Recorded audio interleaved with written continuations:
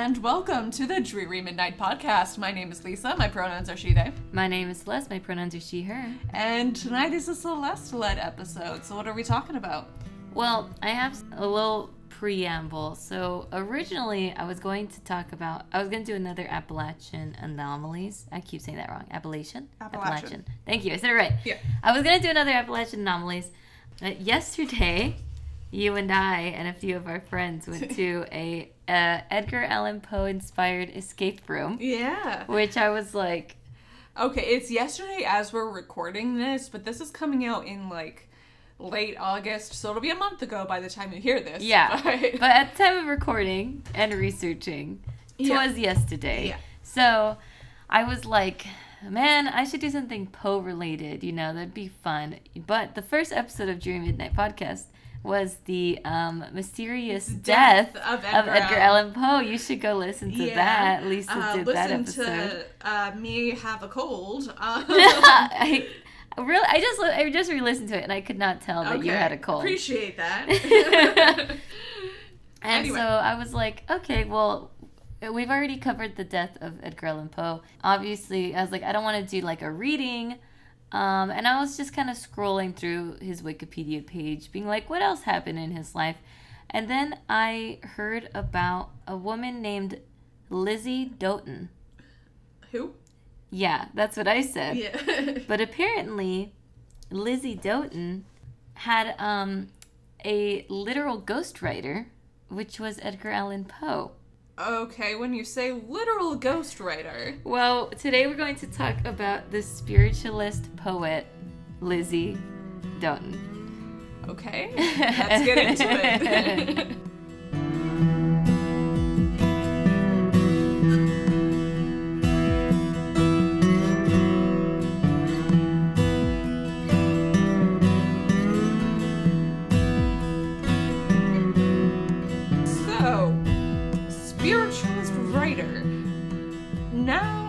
I get where you're going with that. But elaborate on that anyway, just to be sure. So, Lizzie, her name was Elizabeth Lizzie Doten. Mm-hmm. She was an American poet, lecturer, and a trance speaker who was part of the spiritualist movement.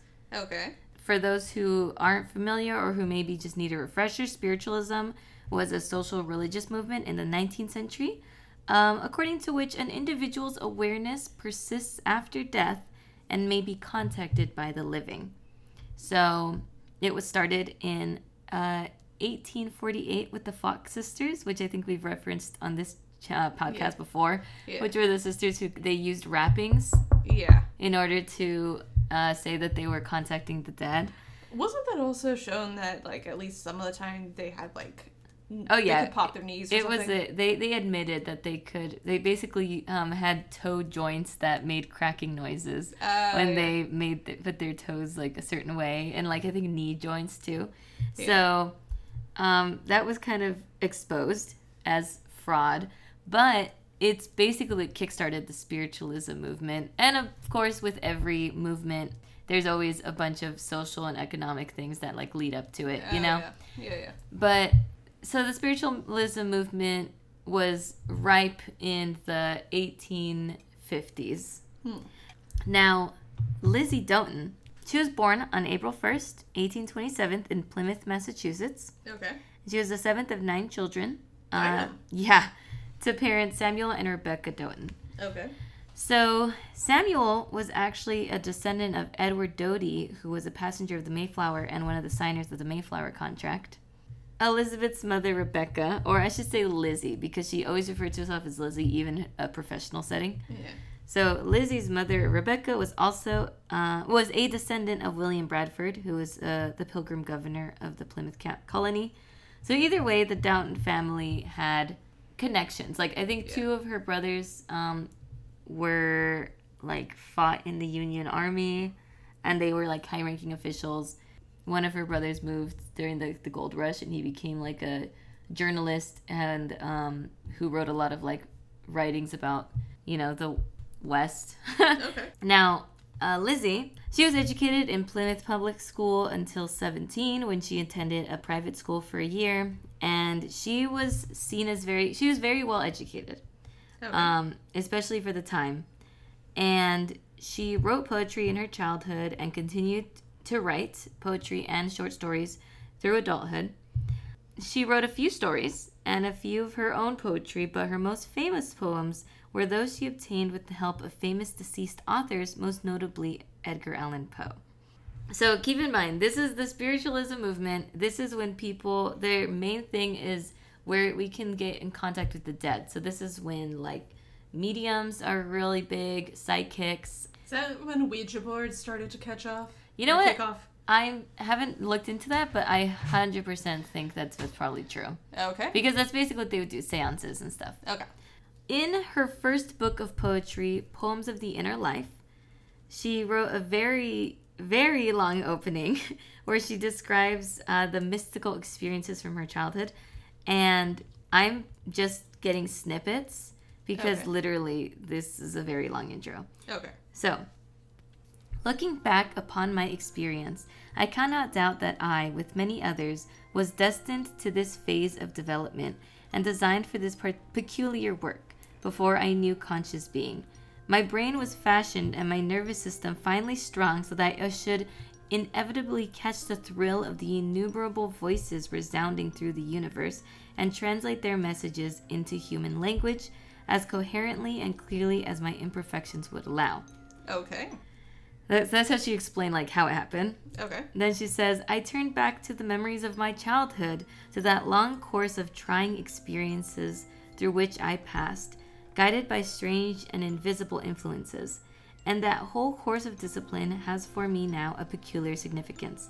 Those who were near and dear to me and who were most familiar with my habits of life knew little of my intense spiritual experience. I was much too afraid of being ridiculed and misunderstood to dare give any expression to the strange and indefinable emotions within me. Such ones, however, may call to mind the child who often, through the long winter evenings, sat in profound silence by the fireside, with her head and face enveloped in her apron, as to exclude, as far as possible, all external sight and sound.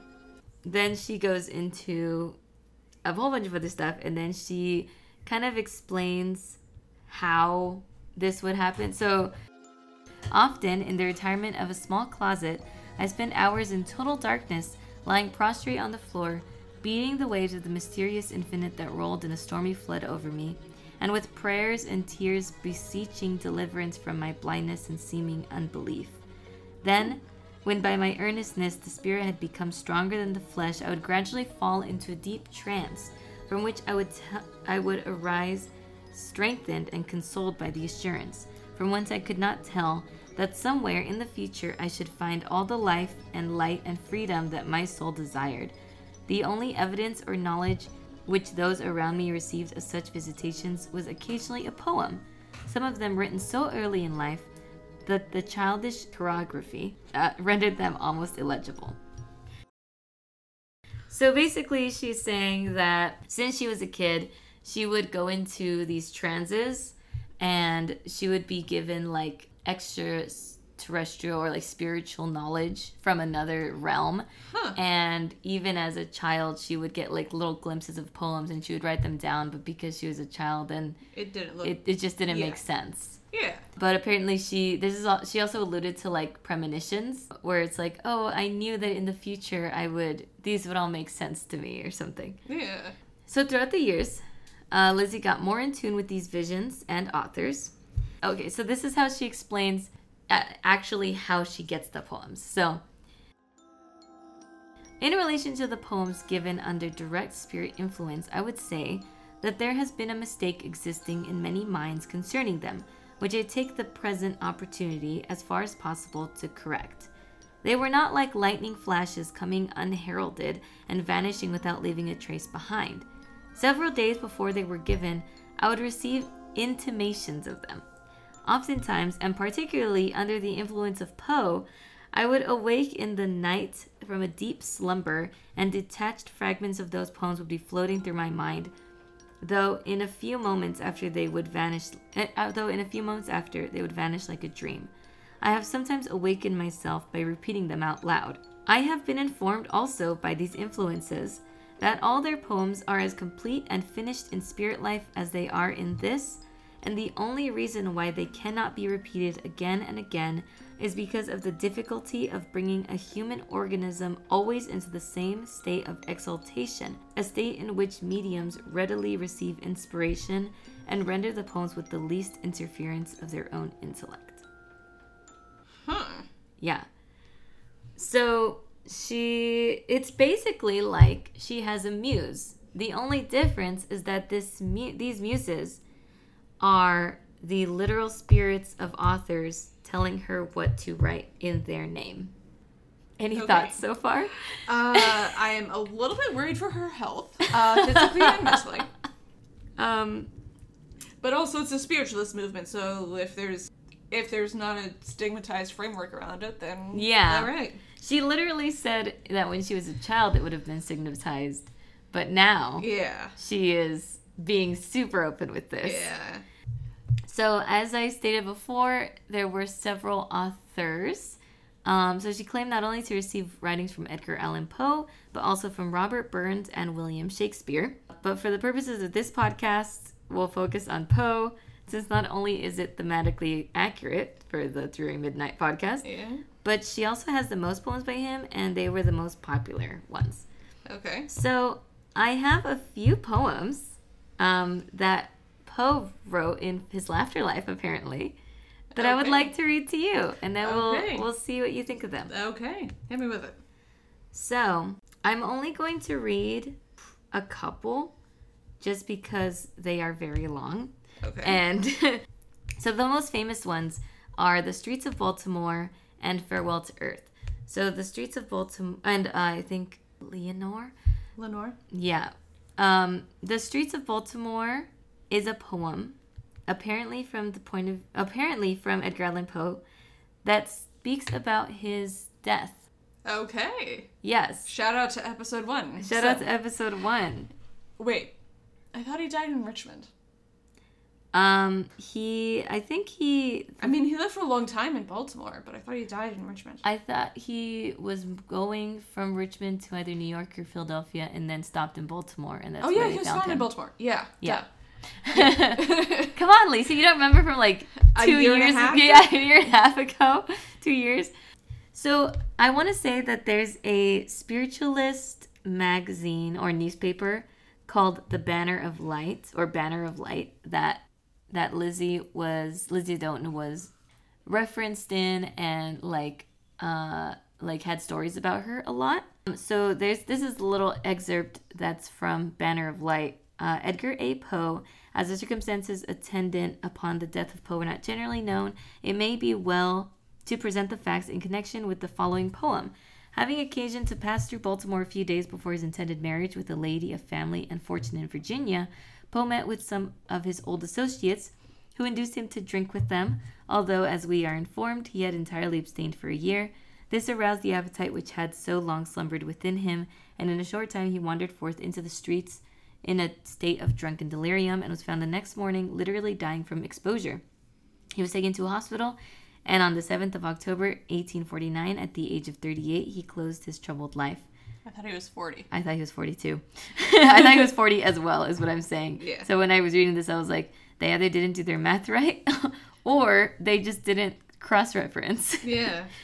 The tortures and terrors of that night of suffering are vividly portrayed in the following poem, composed in spirit life and given by him through the mediumship of Miss Lizzie Doten at the conclusion of her lecture in Baltimore on Sunday evening, January 11th, 1863. So, Banner of Light is saying, now that we have Poe's writing, we know what actually happened with his death. He is actually 38. He was just drunk, because this is, this is Spiritualist magazine, and so they're like, this is the facts. Yeah. Okay. So this is The Streets of Baltimore. Woman weak and woman mortal, through thy spirit's open portal, I would read the runic record of mine earthly being o'er. I would feel that fire returning, which within my soul was burning, when my star was quenched in darkness, set to rise on earth no more, when I sank beneath life's burden in the streets of Baltimore. Oh, those memories sore and saddening. Oh, the night of anguish maddening, when my lone heart suffered shipwreck on a demon-haunted shore. When the fiends grew wild with laughter, and the silence following after was more awful and appalling than the cannon's deadly roar, than the tramp of mighty armies through the streets of Baltimore. Like a fiery serpent coiling, like a maelstrom madly boiling, did this flinch fin of fury sweep my shuddering spirit o'er, rushing onward, blindly reeling, tortured by intensest feeling, like Prometheus, when the vultures through his quivering vitals tore, swift I fled from death and darkness through the streets of Baltimore. No one near to save nor or love me, no kind face to watch above me, though I heard the sound of footsteps like the waves upon the shore, beating, beating, beating, beating, now advancing, now retreating, with a dull and dreary rhythm, with a long continuous roar, heard the sound of human footsteps in the streets of Baltimore. There at length they found me lying, weak and wildered, sick and dying, and my shattered wreck of being to a kindly refuge bore. But my woe was past enduring, and my soul cast off its mooring, crying as I floated outwards, I am of the earth no more. I have forfeited life's blessing in the streets of Baltimore. Where wast thou, O power eternal, when the fiery fiend infernal beat me with his burning fasces, till I sank to rise no more? Oh, was all my lifelong error crowded in that night of terror? Did my sin find expiation, which to judgment went before, summoned to a dread tribunal in the streets of Baltimore? Nay, with deep delirious pleasure I had drained my life's full measure, till the fatal fiery serpent fed upon my being's core.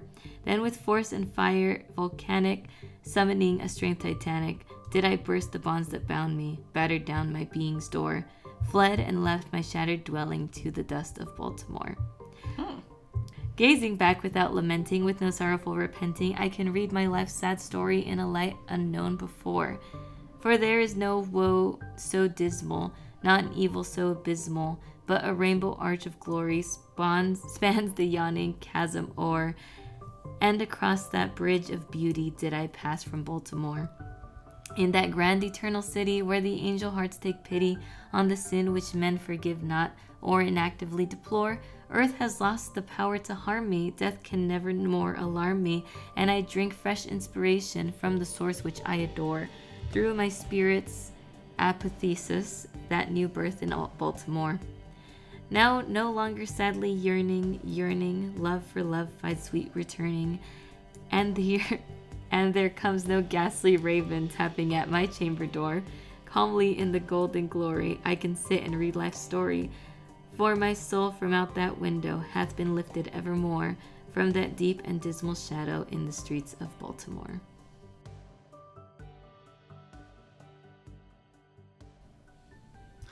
Damn. I know. All right then. That's a lot. It's very evocative of the Raven, and not just the shade at the end. Because it's the same sort of rhyme scheme and stuff. Now, his last poem was Farewell to Earth, which was purports to be Poe's final farewell to Earth. It was given in the city of New York, Monday evening, November 2nd, 1863. Okay. It's like 4 really long verses. So I'm going to read like the first verse, and then I'm going to just skip to the bottom and read like the very last bit. Okay. So first stanza and like the last bit of the last stanza. If you want to read the whole poem, I will list. This has been literally like her entire book of poems. Just that you can read through. Yeah. Cool. Of the first book that she ever published of poems. Okay. So this is Farewell to Earth. Farewell, farewell, like the music of a bell, floating downward to the dell, downward from some alpine height, while the sunset embers bright fade upon the hearth of night. So my spirit, voiceless, breathless, indestructible and deathless, from the heights of life Acelian, gives earth my parting song. Downward through the starlit spaces, unto earth's most lowly places, like the sun-born strains of Memnon, let the music float along. With a wild and wayward rhythm, with a movement deep and strong. Come up higher, cry the angels, this must be my parting song. Earth, O earth, thou art my mother. Mortal man, thou art my brother. We have shared a mutual sorrow. We have known a common birth. Yet with all my soul's endeavor, I will sunder and forever every tie of human passion that can bind my soul to earth. Every slavish tie that binds me to the things of little worth. Come up higher, cry the angels, come and bid farewell to earth. I would bear a love platonic to the souls in earthly life. I would give a sign Masonic to the heroes of this in the strife. I have been their fellow craftsman, bound apprentice to that art, whereby life that cunning draughtsman builds his temple in the heart. But with earth no longer mated, I have passed the first degree. I have been initiated to the second mystery. Oh, its high and holy meaning, not one soul shall fail to see. Now with loftiest aspirations, onward through the worlds I march, through the countless constellations, upward to the royal arch. Come up higher, cried the angels, come to the royal arch. And then I'm just going to skip to the bottom, and it's going to say, Sons of earth, where ye dwell, break temptation's magic spell. Truth is heaven and falsehood hell, lawless lest a demon fell. Sons of earth, where ye dwell, in this heaven or in this hell, where ye hear the solemn swell of creation's mighty bell, sounding forth time's funeral knell, ye shall meet me where I dwell. Until then, farewell, farewell. Okay. Once again, similar cadence. Yeah. To the Raven. Yeah. We'll talk about that. Yeah. There was a publication of the publication was called the Springfield Republican. I think it was a newspaper. Mm-hmm. And it covered Doten's works, saying that either she or whoever it was that wrote the poem must have been very familiar with the writings of Poe. Because it has like very similar, you know, it sounds like it could have been, you know, written by him. Yeah. So Lizzie responded to this, saying, as no one wrote the poem for me, consequently, I am the only one who can answer to the supposition.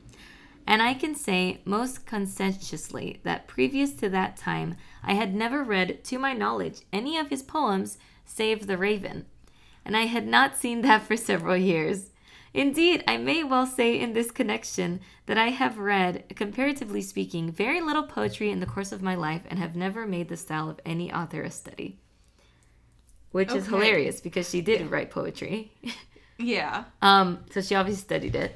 But I saw your face when I said that the only poem she read was The Raven. Yeah, and The Raven is very distinctive in its own right? It's very distinctive. It was also very popular at the time.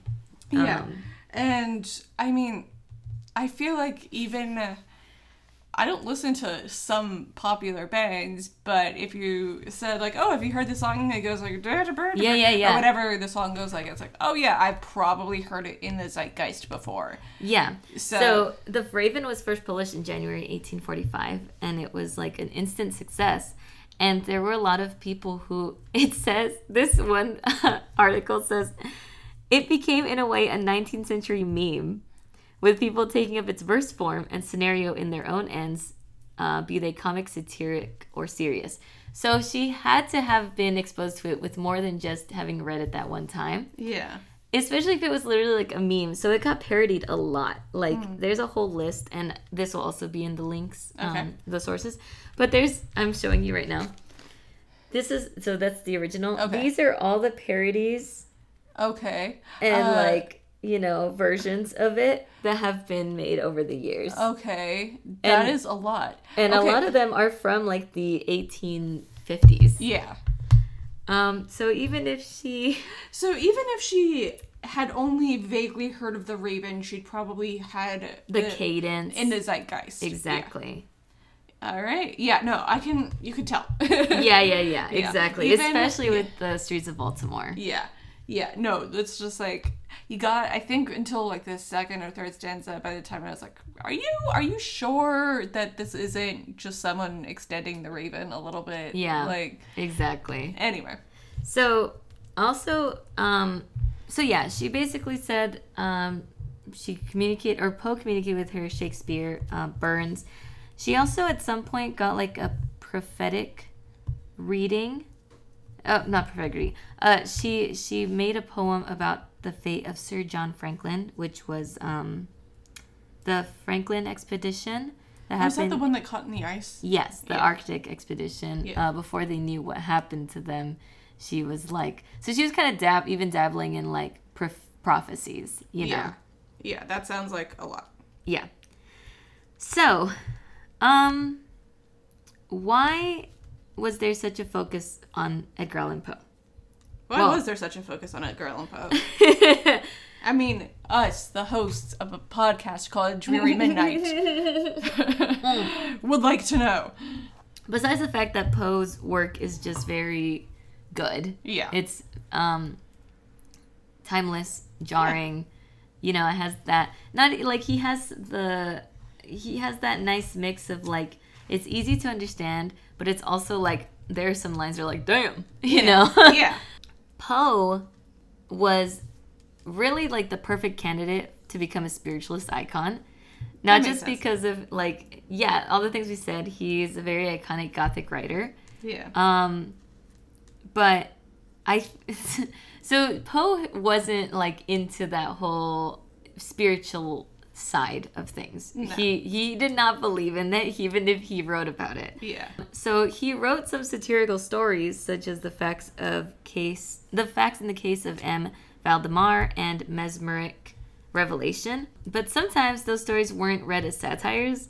They weren't read on satires on mesmerism, but they were read as, like, a case history on mesmerism. You know what I mean? Oh, like, they were read as fact when they were written as fiction. Exactly. Yeah.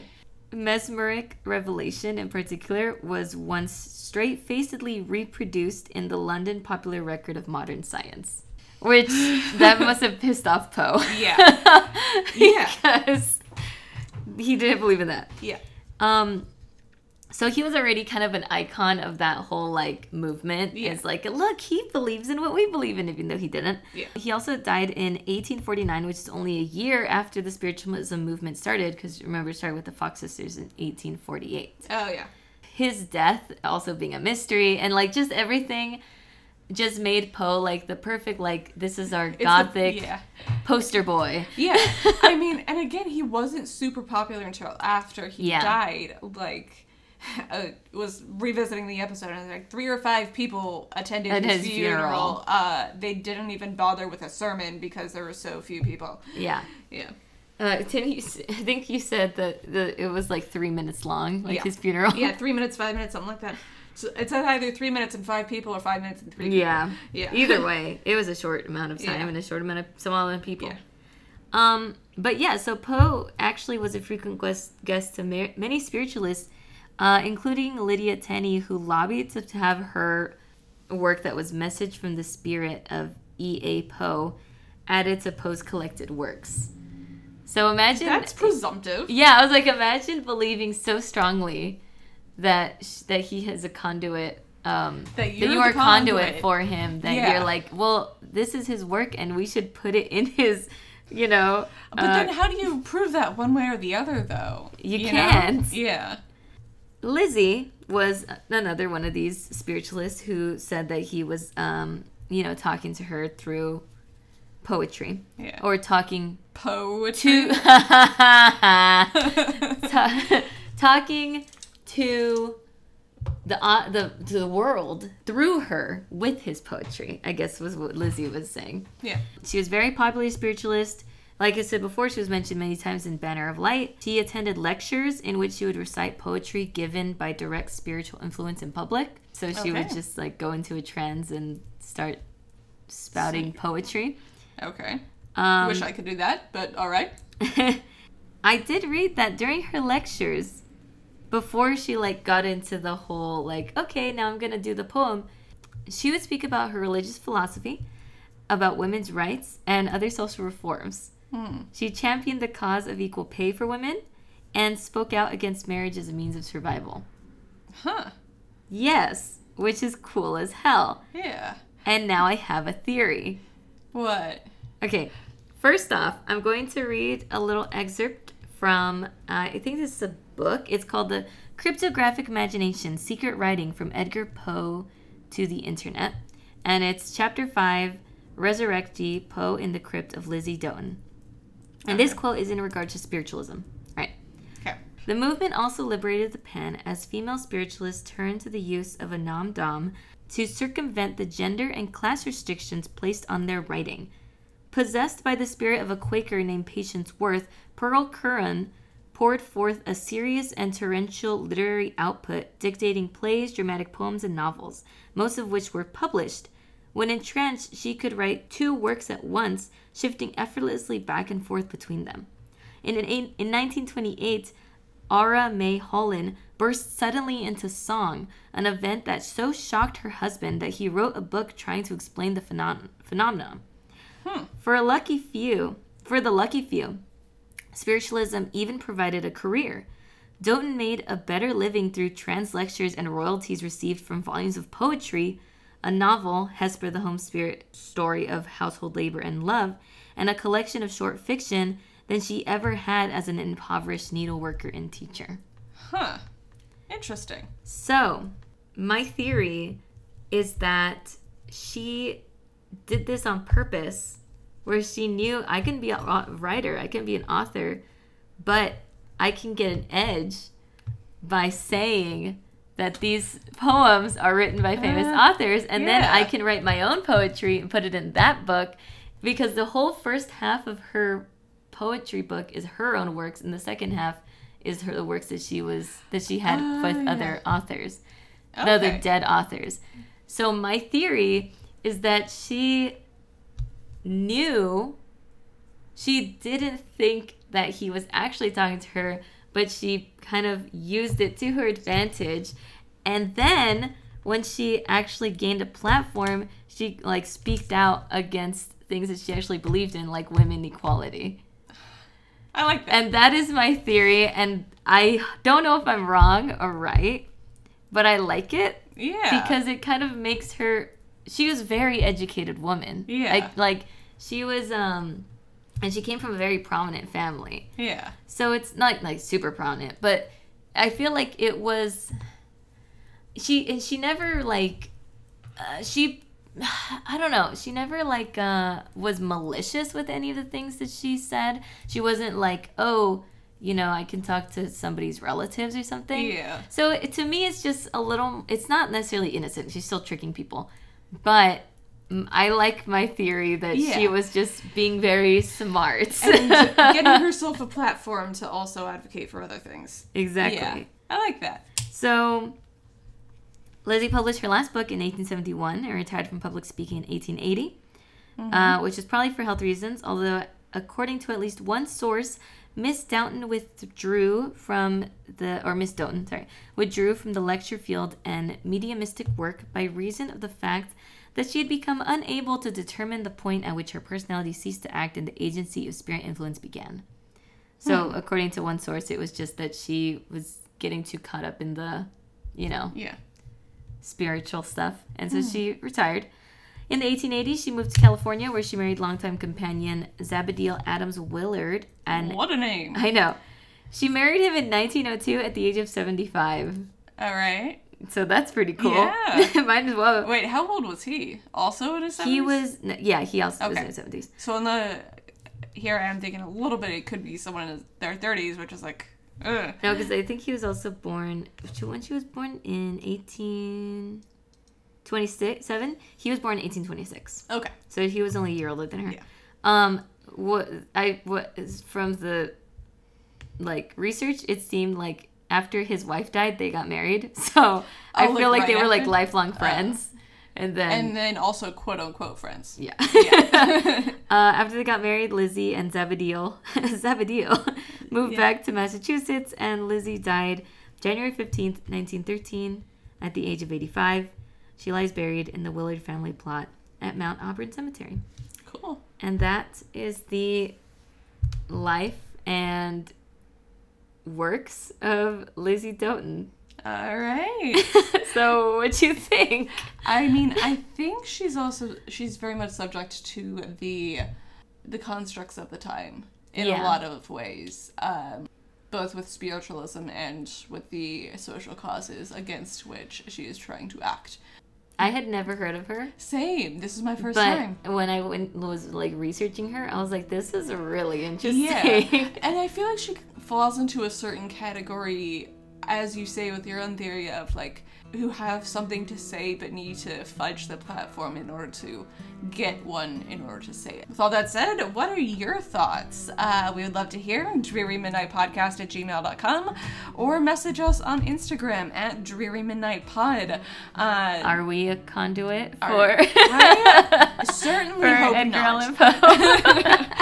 Rate and review. Spotify and Apple Podcasts are the best way to do that, and therefore to reach new listeners. And if you like us and want to give us money, we would very much appreciate that. Patreon.com/DrearyMidnight. With all that said, be careful about being a conduit for things. Just and play safe with spirits in every sense of the word. Be wary of ghostwriters. Yeah. Literally. In any sense of the word. And safe travels home on this dreary midnight. Good night. Good night.